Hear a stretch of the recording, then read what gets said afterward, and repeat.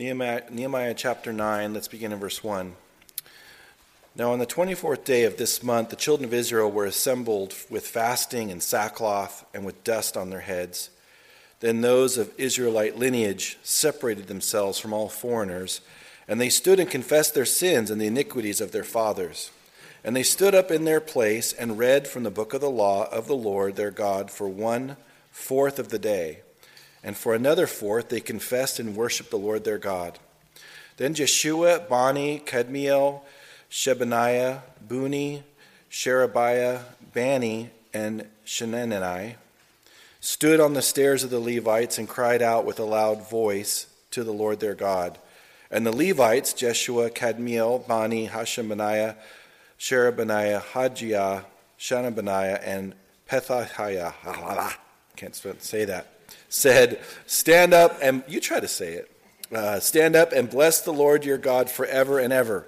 Blessed be your glorious name, which is exalted above all blessing and praise. You alone are the Lord. You have made heaven, the heaven of heavens, with all their host, the earth and everything on it, the seas and all that is in them, and you preserve them all. The host of heaven worships you. You are the Lord God who chose Abram and brought him out of Ur of the Chaldeans and gave him the name Abraham. You found his heart faithful before you and made a covenant with him to give the land of the Canaanites, the Hittites, the Amorites, the Perizzites, and the Jebusites, and the Girgashites, to give it to his descendants. You have performed your words, for you are righteous. You saw the affliction of our fathers in Egypt and heard their cry by the Red Sea. You showed signs and wonders against Pharaoh, against all his servants, and against all the people of his land. And you knew that they acted proudly against them, and you made a name for yourself as it is to this day. And you divided the sea before them so that they went through the midst of the sea on the dry land, and their persecutors you threw into the deep as a stone into the mighty waters. Moreover, you led them by day with a cloudy pillar, and by night with a pillar of fire, to give them light on the road which they should travel. You came down also on Mount Sinai and spoke with them from heaven, and gave them just ordinances and true laws, good statutes and commandments. You made known to them your holy Sabbath, and commanded them precepts, statutes, and laws by the hand of Moses your servant, and gave them bread from heaven for their hunger, and brought them water out of the rock for their thirst, and told them to go in to possess the land which you had sworn to give them.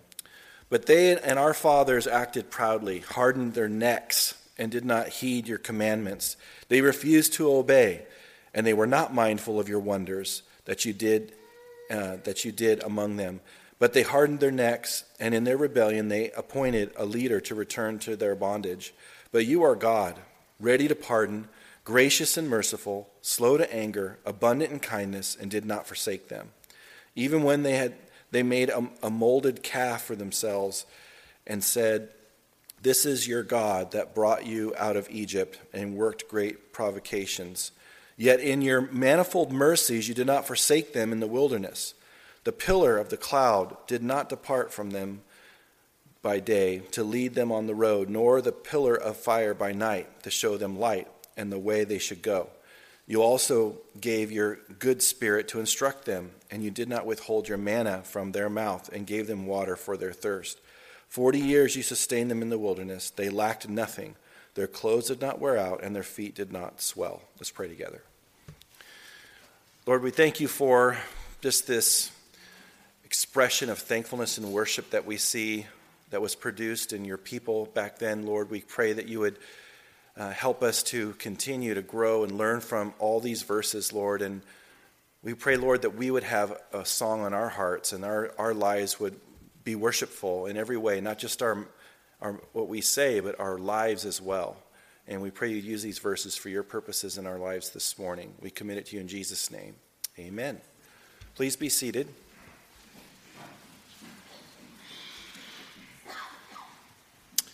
Well, we're in the 7th month still.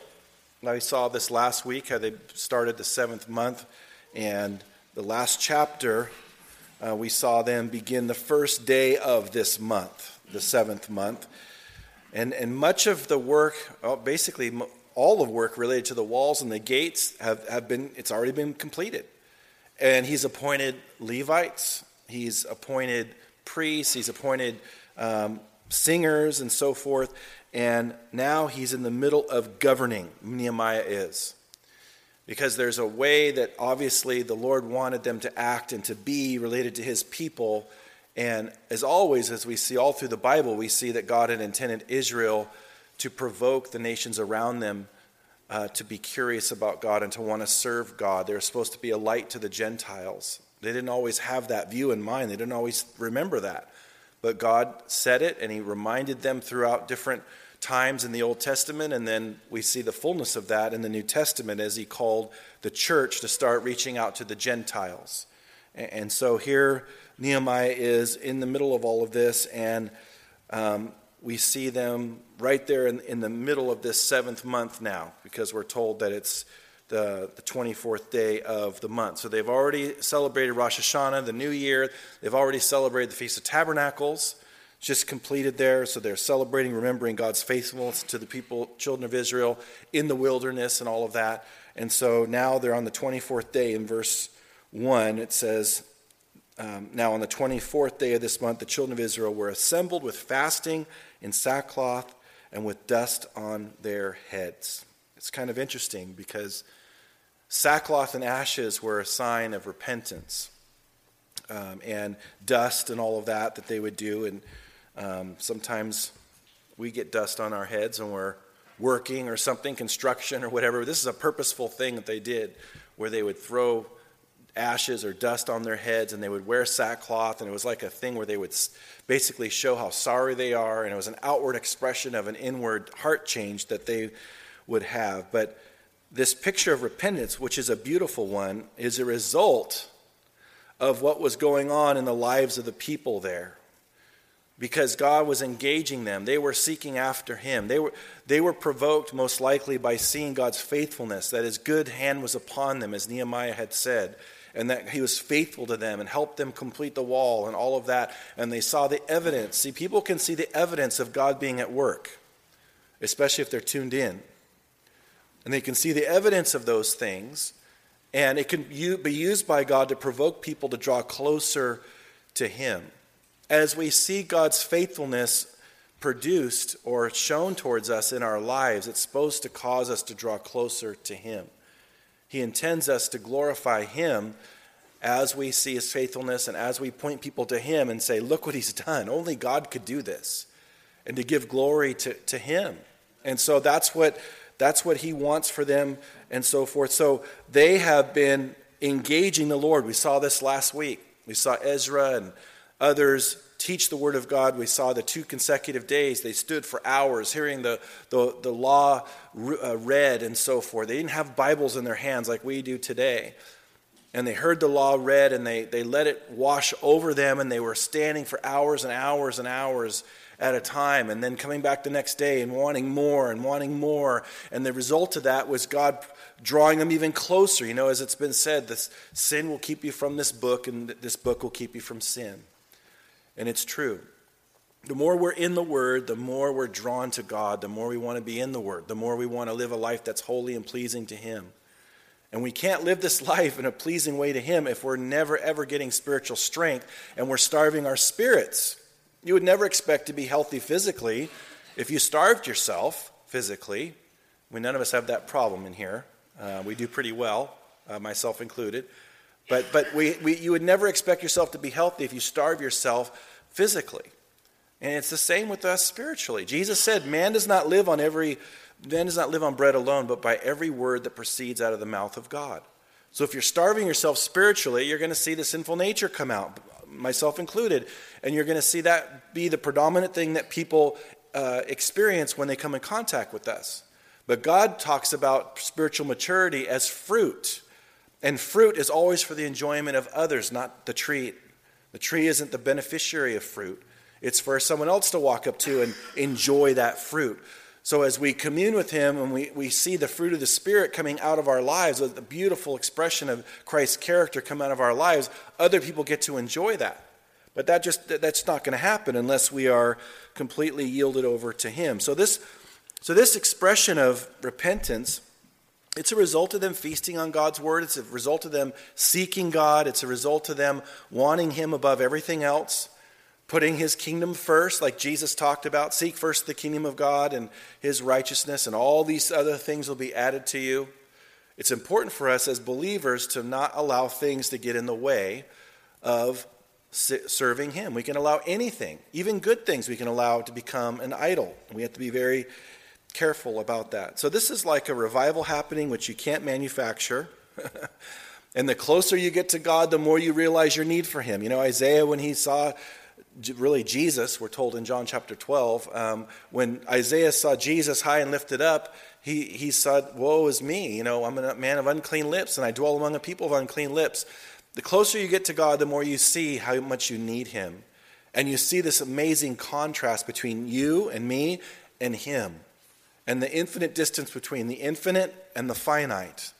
He's in a category all by himself. That's why you can't compare him against anyone. There's no one. He's in a category all by himself. How can you do that?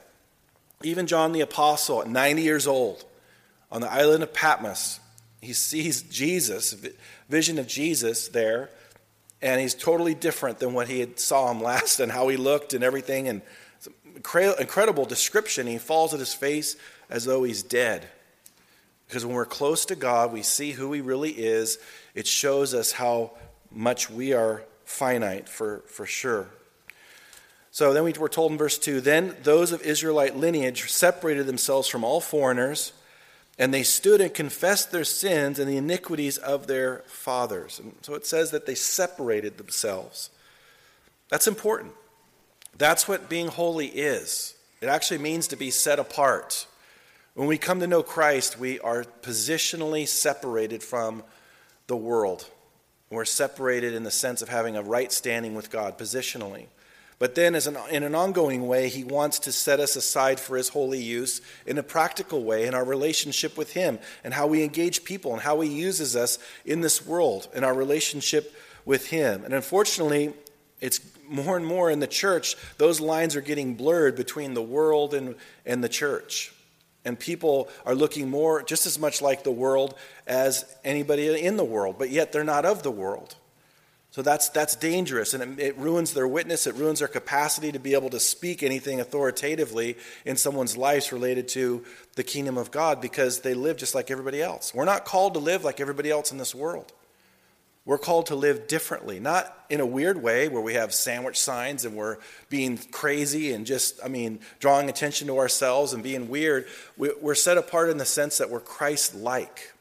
When we're Christ-like, we're completely set apart in the sense of how people see us different, because the world isn't like Christ.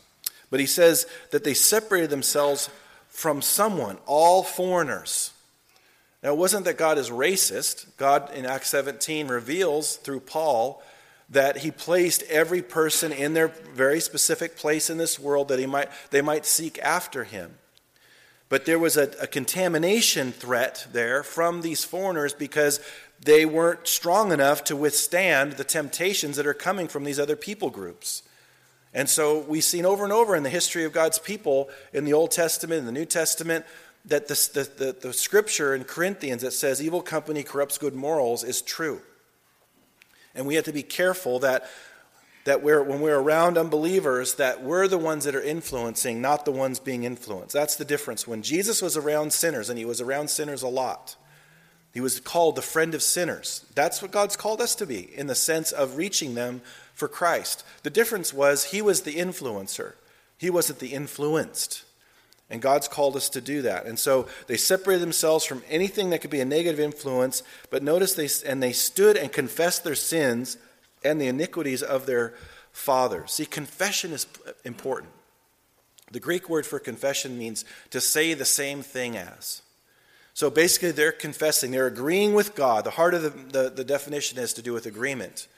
They're agreeing with God that how they've been living apart from him has been sinful, and they're agreeing with God verbally that how they've been living is not right. And they're confessing that to God, but not just for themselves. Notice the end of verse 2, and the iniquities of their fathers.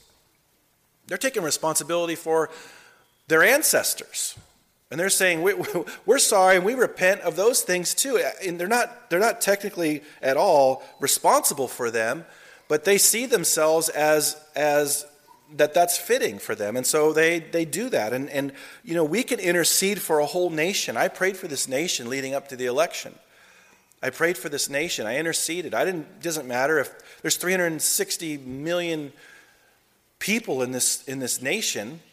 And I believe that one of our prayers, any one of our prayers, can make a massive difference. And I prayed earnestly for this country, that his will would prevail. And so he calls us to confess our sins and even on our families and say, look, my whole family hasn't been right. And I want to confess our sins before you, God, of our whole family. Help my family get on track. Help my family do the right thing. Save those in our family that don't know you, and to intercede in that way. It's a beautiful expression of repentance. Remember, these things weren't being forced upon them. Nehemiah and Ezra weren't walking them through a 10-step plan or anything to respond rightfully. This is just what they're doing. This is just a reaction. They already knew that this was the right thing to do. And they stood up in their place and read from the book of the law of the Lord their God for 1/4 of the day, 3 hours. And for another 1/4, 3 hours, they confessed and worshiped the Lord their God. Their day began at 6 a.m. and ended at 6 p.m. So in terms of their waking hours, that's what it's talking about. It wasn't 24 hours in that sense. But that's a long time. That's a long time to be reading from the Word and confessing and worshiping God and all of that. And I think that's a great response to the Word of God.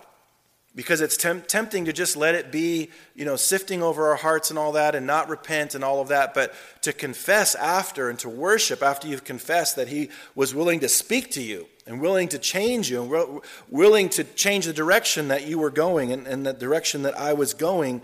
It's a beautiful expression of revival in our hearts. We need revival. We really need revival in our country, in our cities. We need revival in our own families. It starts with us. We need to be personally revived first. Then we start interceding for others. And it starts growing and so forth. I believe there's going to be a big revival before the rapture. I could be wrong.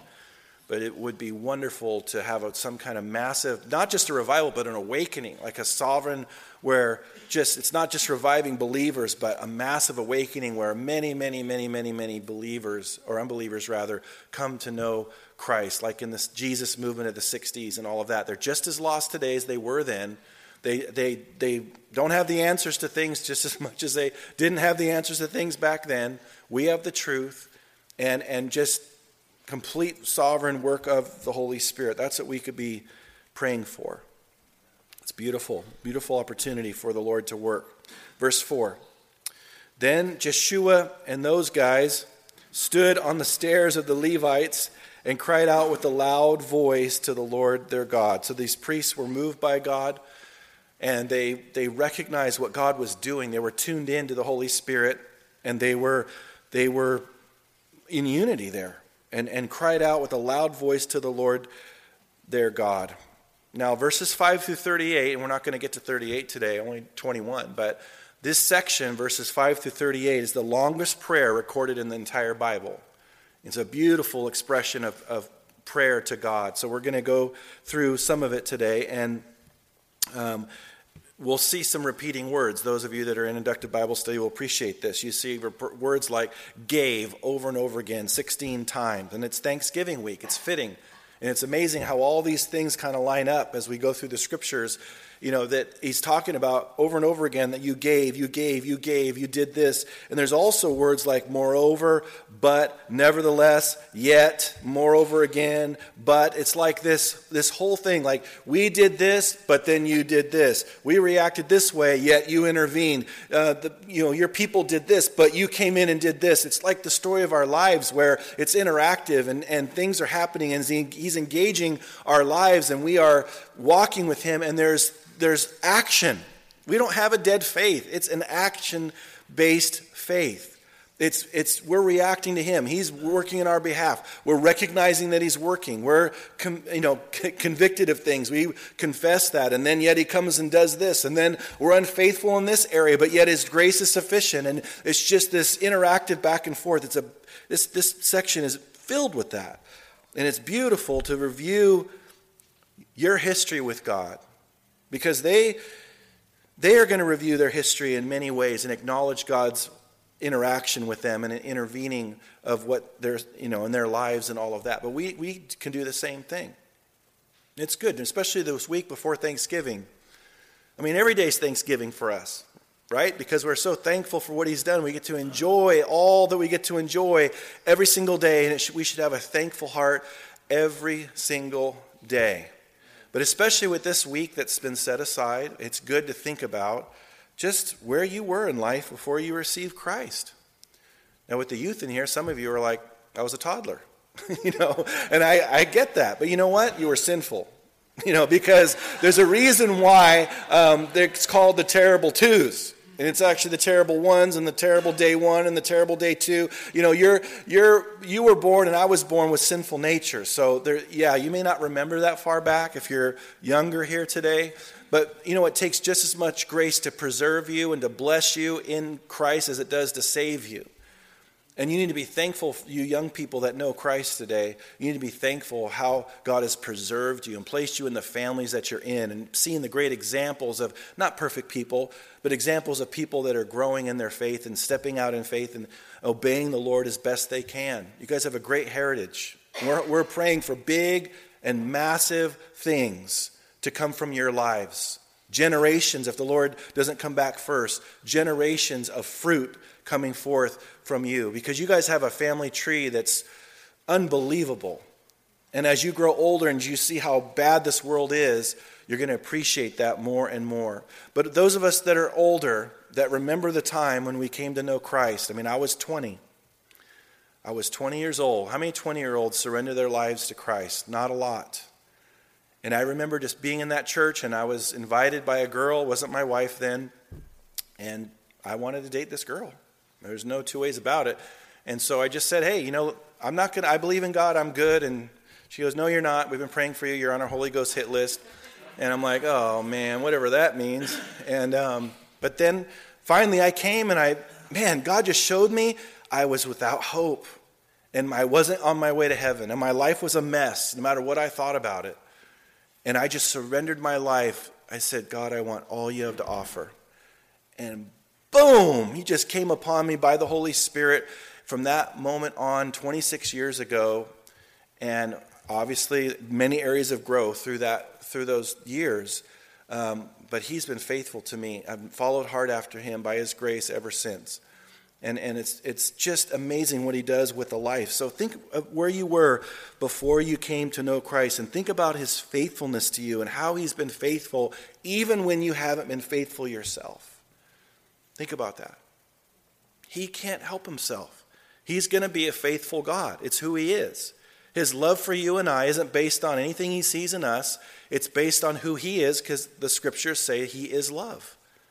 So he is love, and he's going to continue to be faithful even when we're not. And that's one of the things I love about the Old Testament, the New Testament. It's honest with mankind's failings, and it shows how God intervenes supernaturally in our lives even when we fail and mess up.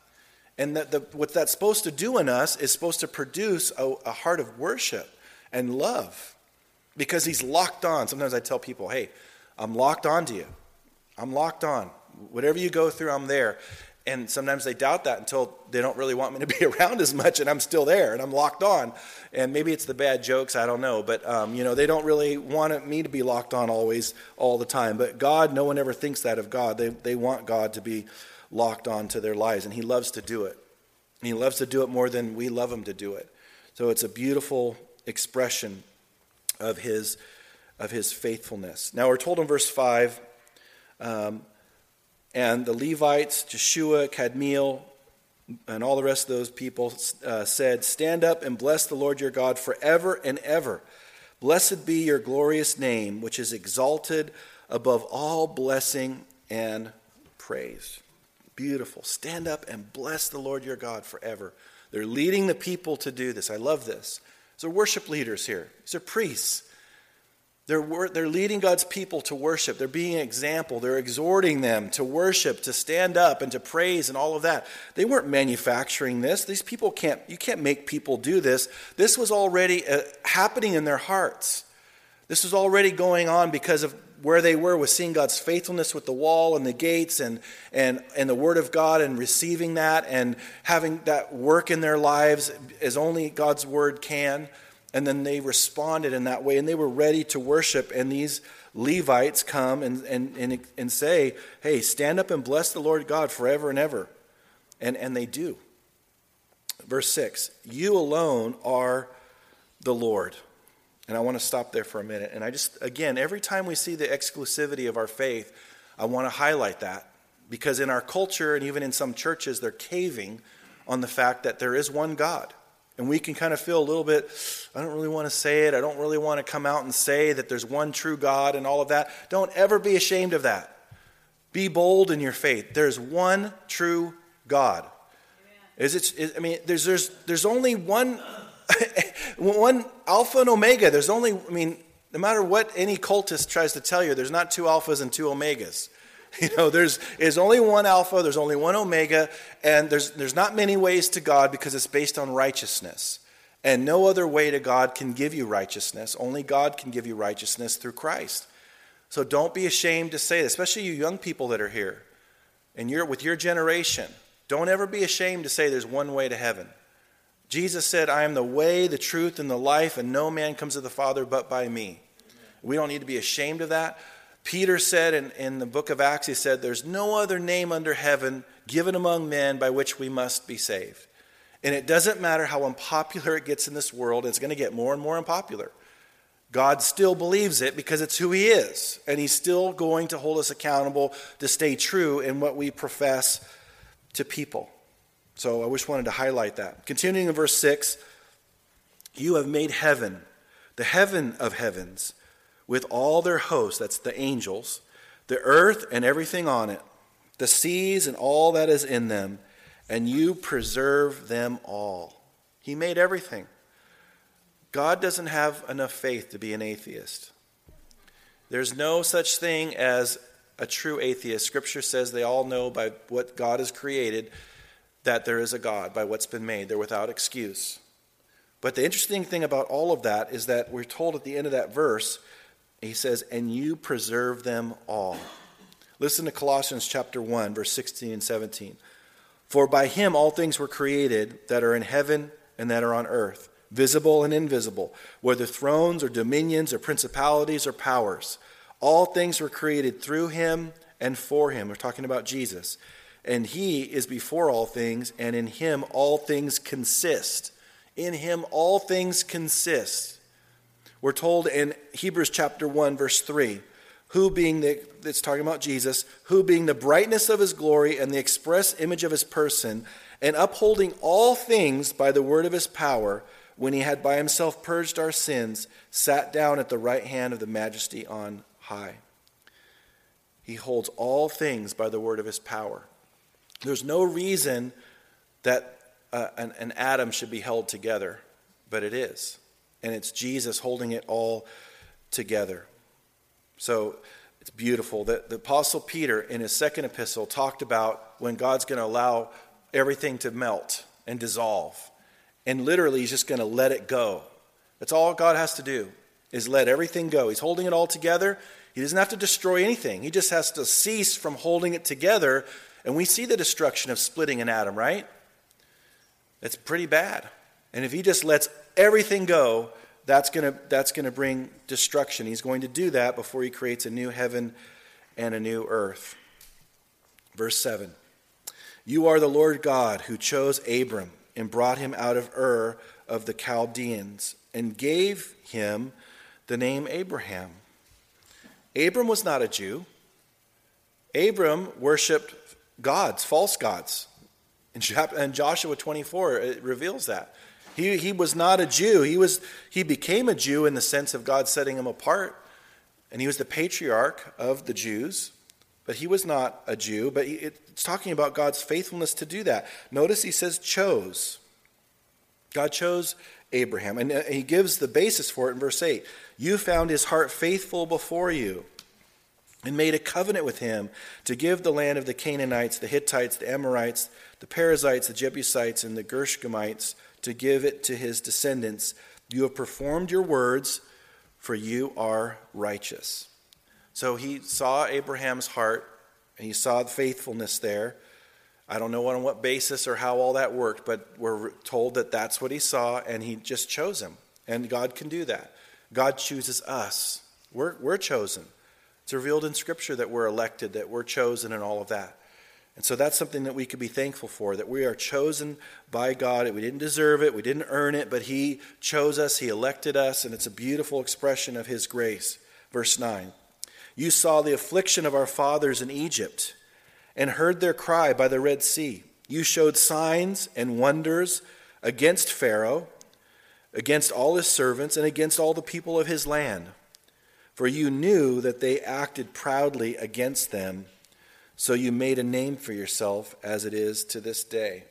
So all those plagues and all of that was for God to be made famous, and that name is still there to this day. They still know all about that. They can choose to not put all that history in their history books and say it never happened. I mean, I wouldn't either if I were them. I wouldn't have put that in my history books of what happened, but it still happened, and they still know that those things occurred.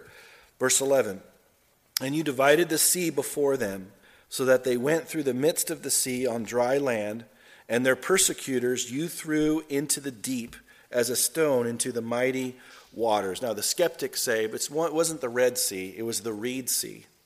And it was it wasn't very deep whatsoever. And so they went through this whole little, sea that was very small and very shallow and all of that. And what's funny is that if it was that small and not a big deal for the Jews to cross over, which that's what they're trying to accomplish with saying that, then how did Pharaoh's army drown? It doesn't make any sense.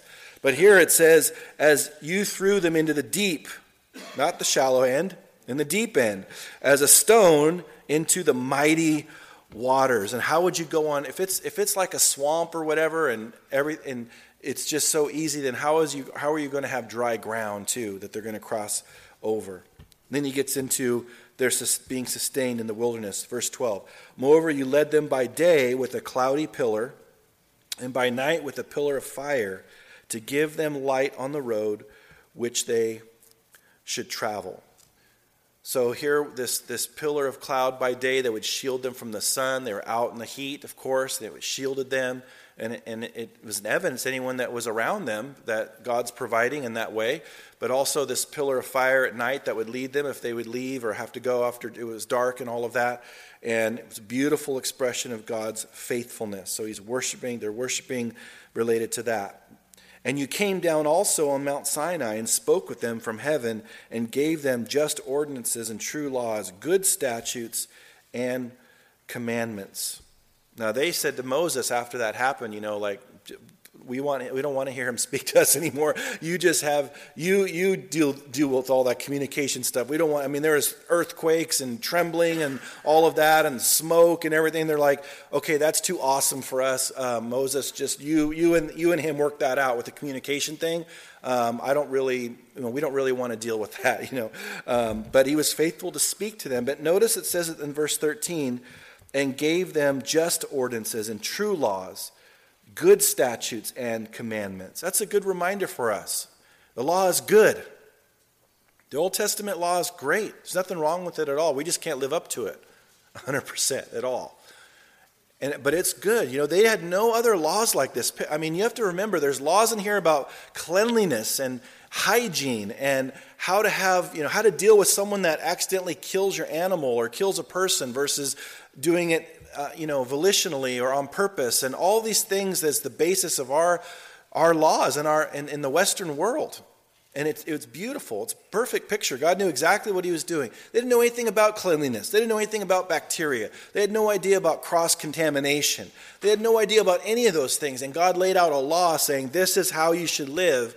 And if you follow it, you'll be blessed. And they did. And they were blessed until they stopped doing it and stopped following it. And then God disciplined them. It's the same with us today. So for us to be thankful for God's word. to be thankful that he gave us his word and to feast upon it and to obey it and all of that and see it as the privileged life that it is, that how he produces that life through it. It's amazing for us. Verse 15, or actually 14. You made known to them your holy Sabbath and commanded them precepts, statutes, and laws by the hand of Moses, your servant. And this is something that no one did back then. They would either rest too much and be lazy and slothful, but most of the time people would go 7 days a week. And even the Jews they were so ambitious and industrious, they had to have a limitation because they would just keep going and going and going and going and never stop. And the way they tried to abuse the manna and all of that, and they would try to get double, and I mean, it's just every way that they could misuse that, they tried to do that. It's just how we are.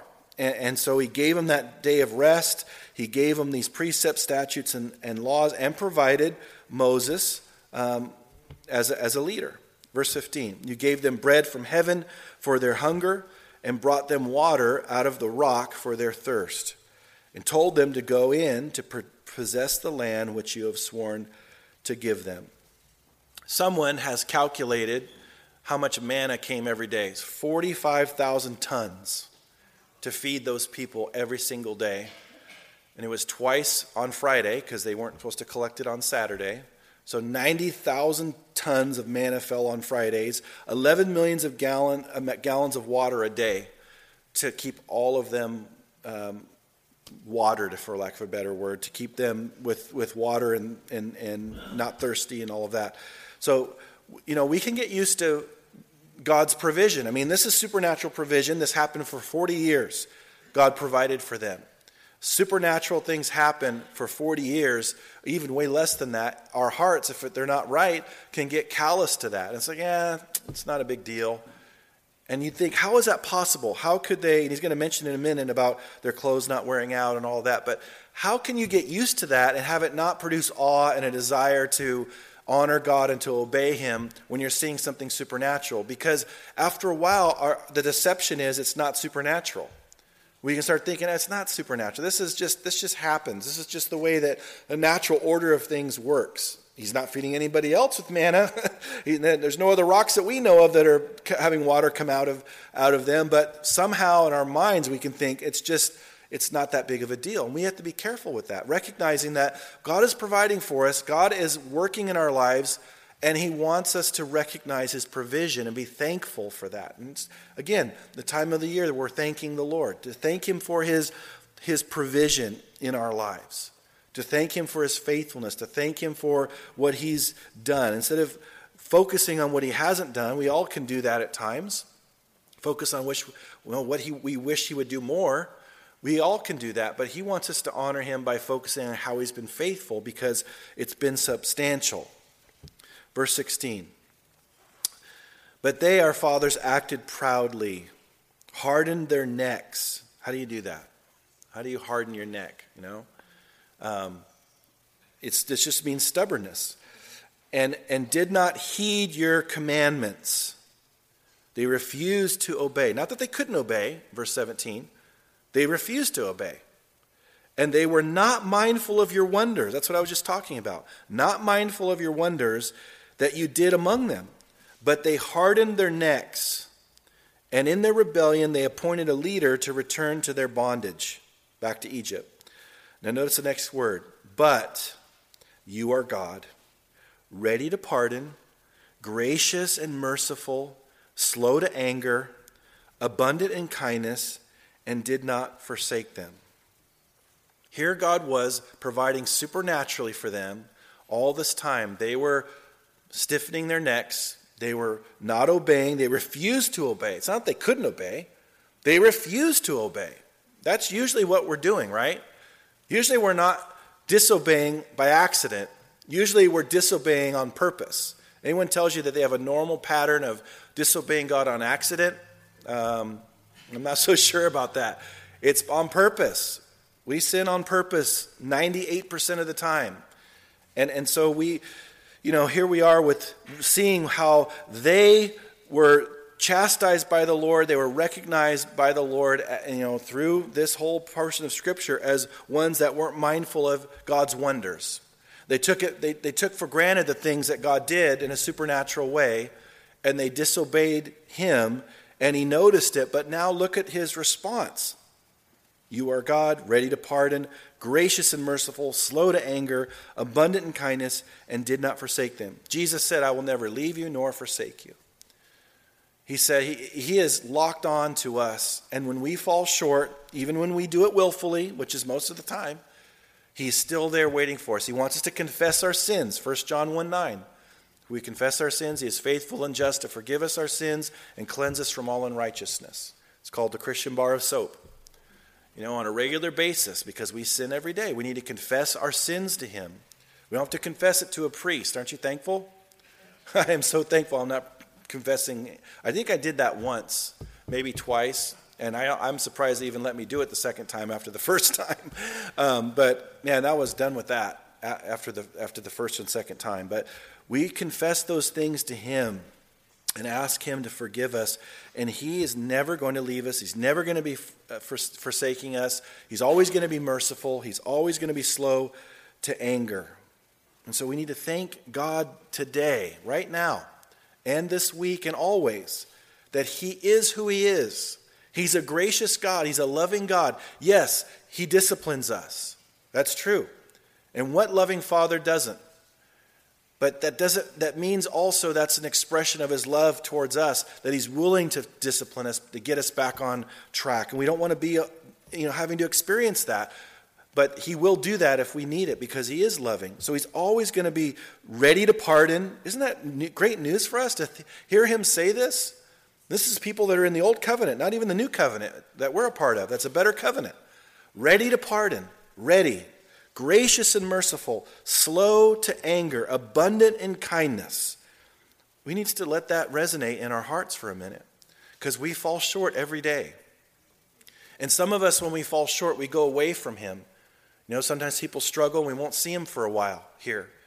It's like saying, I'm getting sicker and sicker, but I'm not going to go to the hospital. The more sick I get, the less likely I'm going to even go through those doors of the hospital. Doesn't make any sense. That's what we're here for, is to grow and to mature. And if we can't be, transparent and honest and humble here, where can we go for that? And God knows that. We all need that. We all need each other to be encouraging and to support us in prayer, to intercede for us and be encouraging and point us to the Lord, not condemn us, of course. And so it's a beautiful picture of the body of Christ, because that's how God has set things up. Verse 18, even when they made a molded calf for themselves and said, this is your God that brought you out of Egypt and worked great provocations. Yeah, it's like, oh man. Aaron, yeah, this calf just popped out. I mean, he for sure didn't realize this thing was going to be recorded for later for people. Just say that. That's like the worst. Try to think of a worst thing he could say at that moment. This gold calf popped out. Horrible.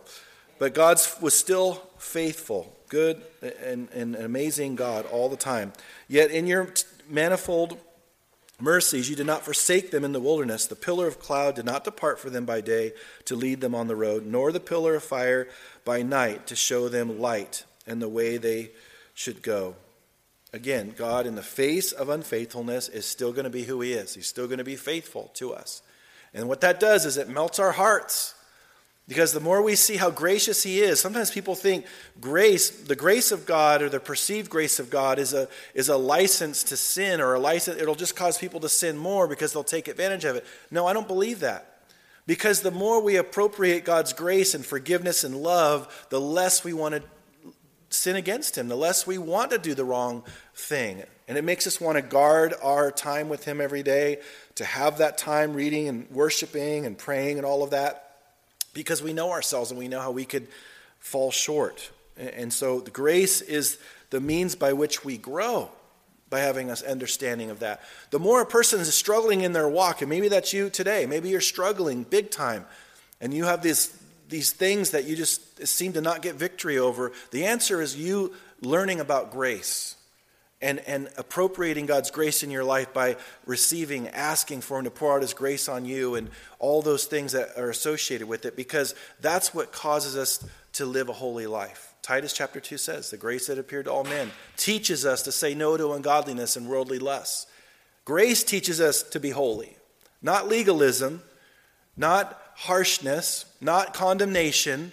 What causes us to grow is the grace of God. That's why he says, come boldly into the throne room of grace. That's the only way we could come boldly. We couldn't even come at all if it wasn't a throne of grace.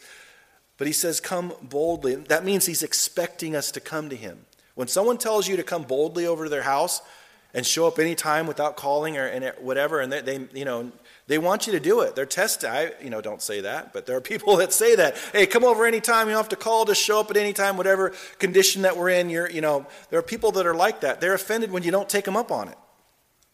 That's what God's doing.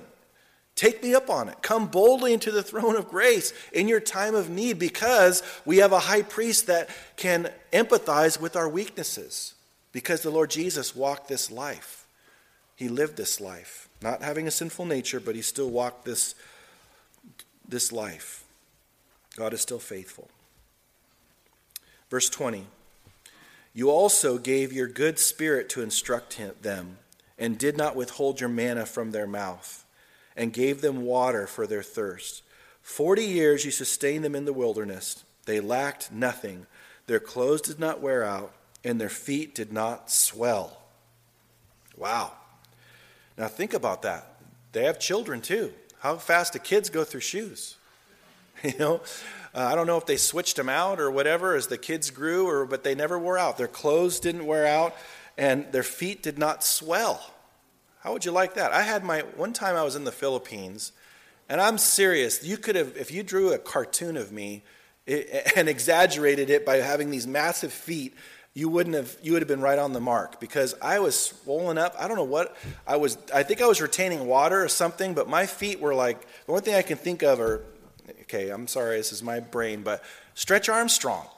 You could poke a hole in Stretch Armstrong like that, and it would stay there, until it would slowly come. That's how my feet were. It was scaring people.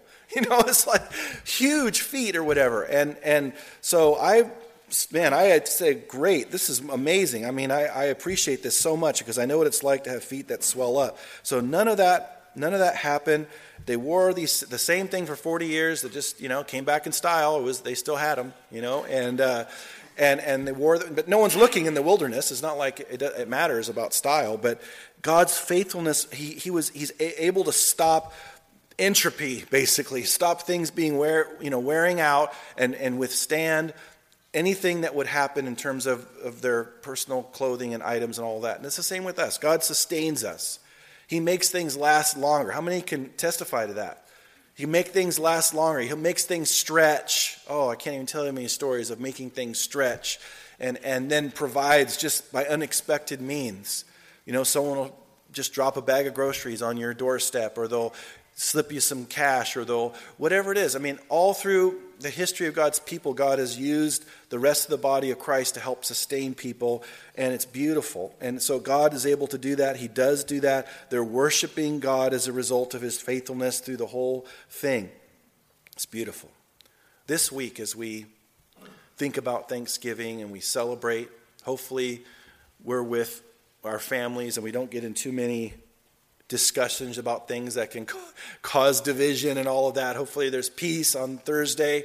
But just to think about God's faithfulness and to think about how he's been faithful in every way to us. And that's supposed to produce in us a life that's dedicated to even more obedience, even more love expressed to him, even more acts of faith, even more obedience to his word, all those things. But it starts with confession. And if you're here this morning and there's things you need to confess to him, confess them. As we sing the last couple songs here in a moment, confess those sins to him, repent of those things. Repenting means to have a change of mind. So basically you're deciding to obey him in that area from now on, but it's not just making a decision though, it's having that communion with him on a regular basis through his word, through prayer, through being around other more God's people, all those things, and getting that spiritual strength to live a life that's pleasing to him, to burn bridges where you need to burn bridges, whether they be relationships or whatever. You put a filter on your computer, or clear out your house of stuff that's not pleasing to him, or stop doing things or going places that you know you shouldn't.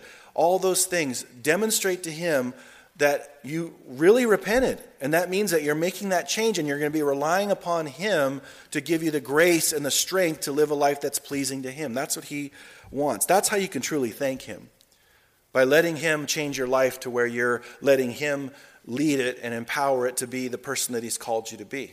That's how we bring him glory. Don't walk in condemnation. Remember, last week we saw the leadership say, don't mourn, celebrate. There's joy. The joy of the Lord is your strength. He didn't want the word of God to be mistaken by the people as a punishment, and that he was condemning them. He wasn't condemning them at all.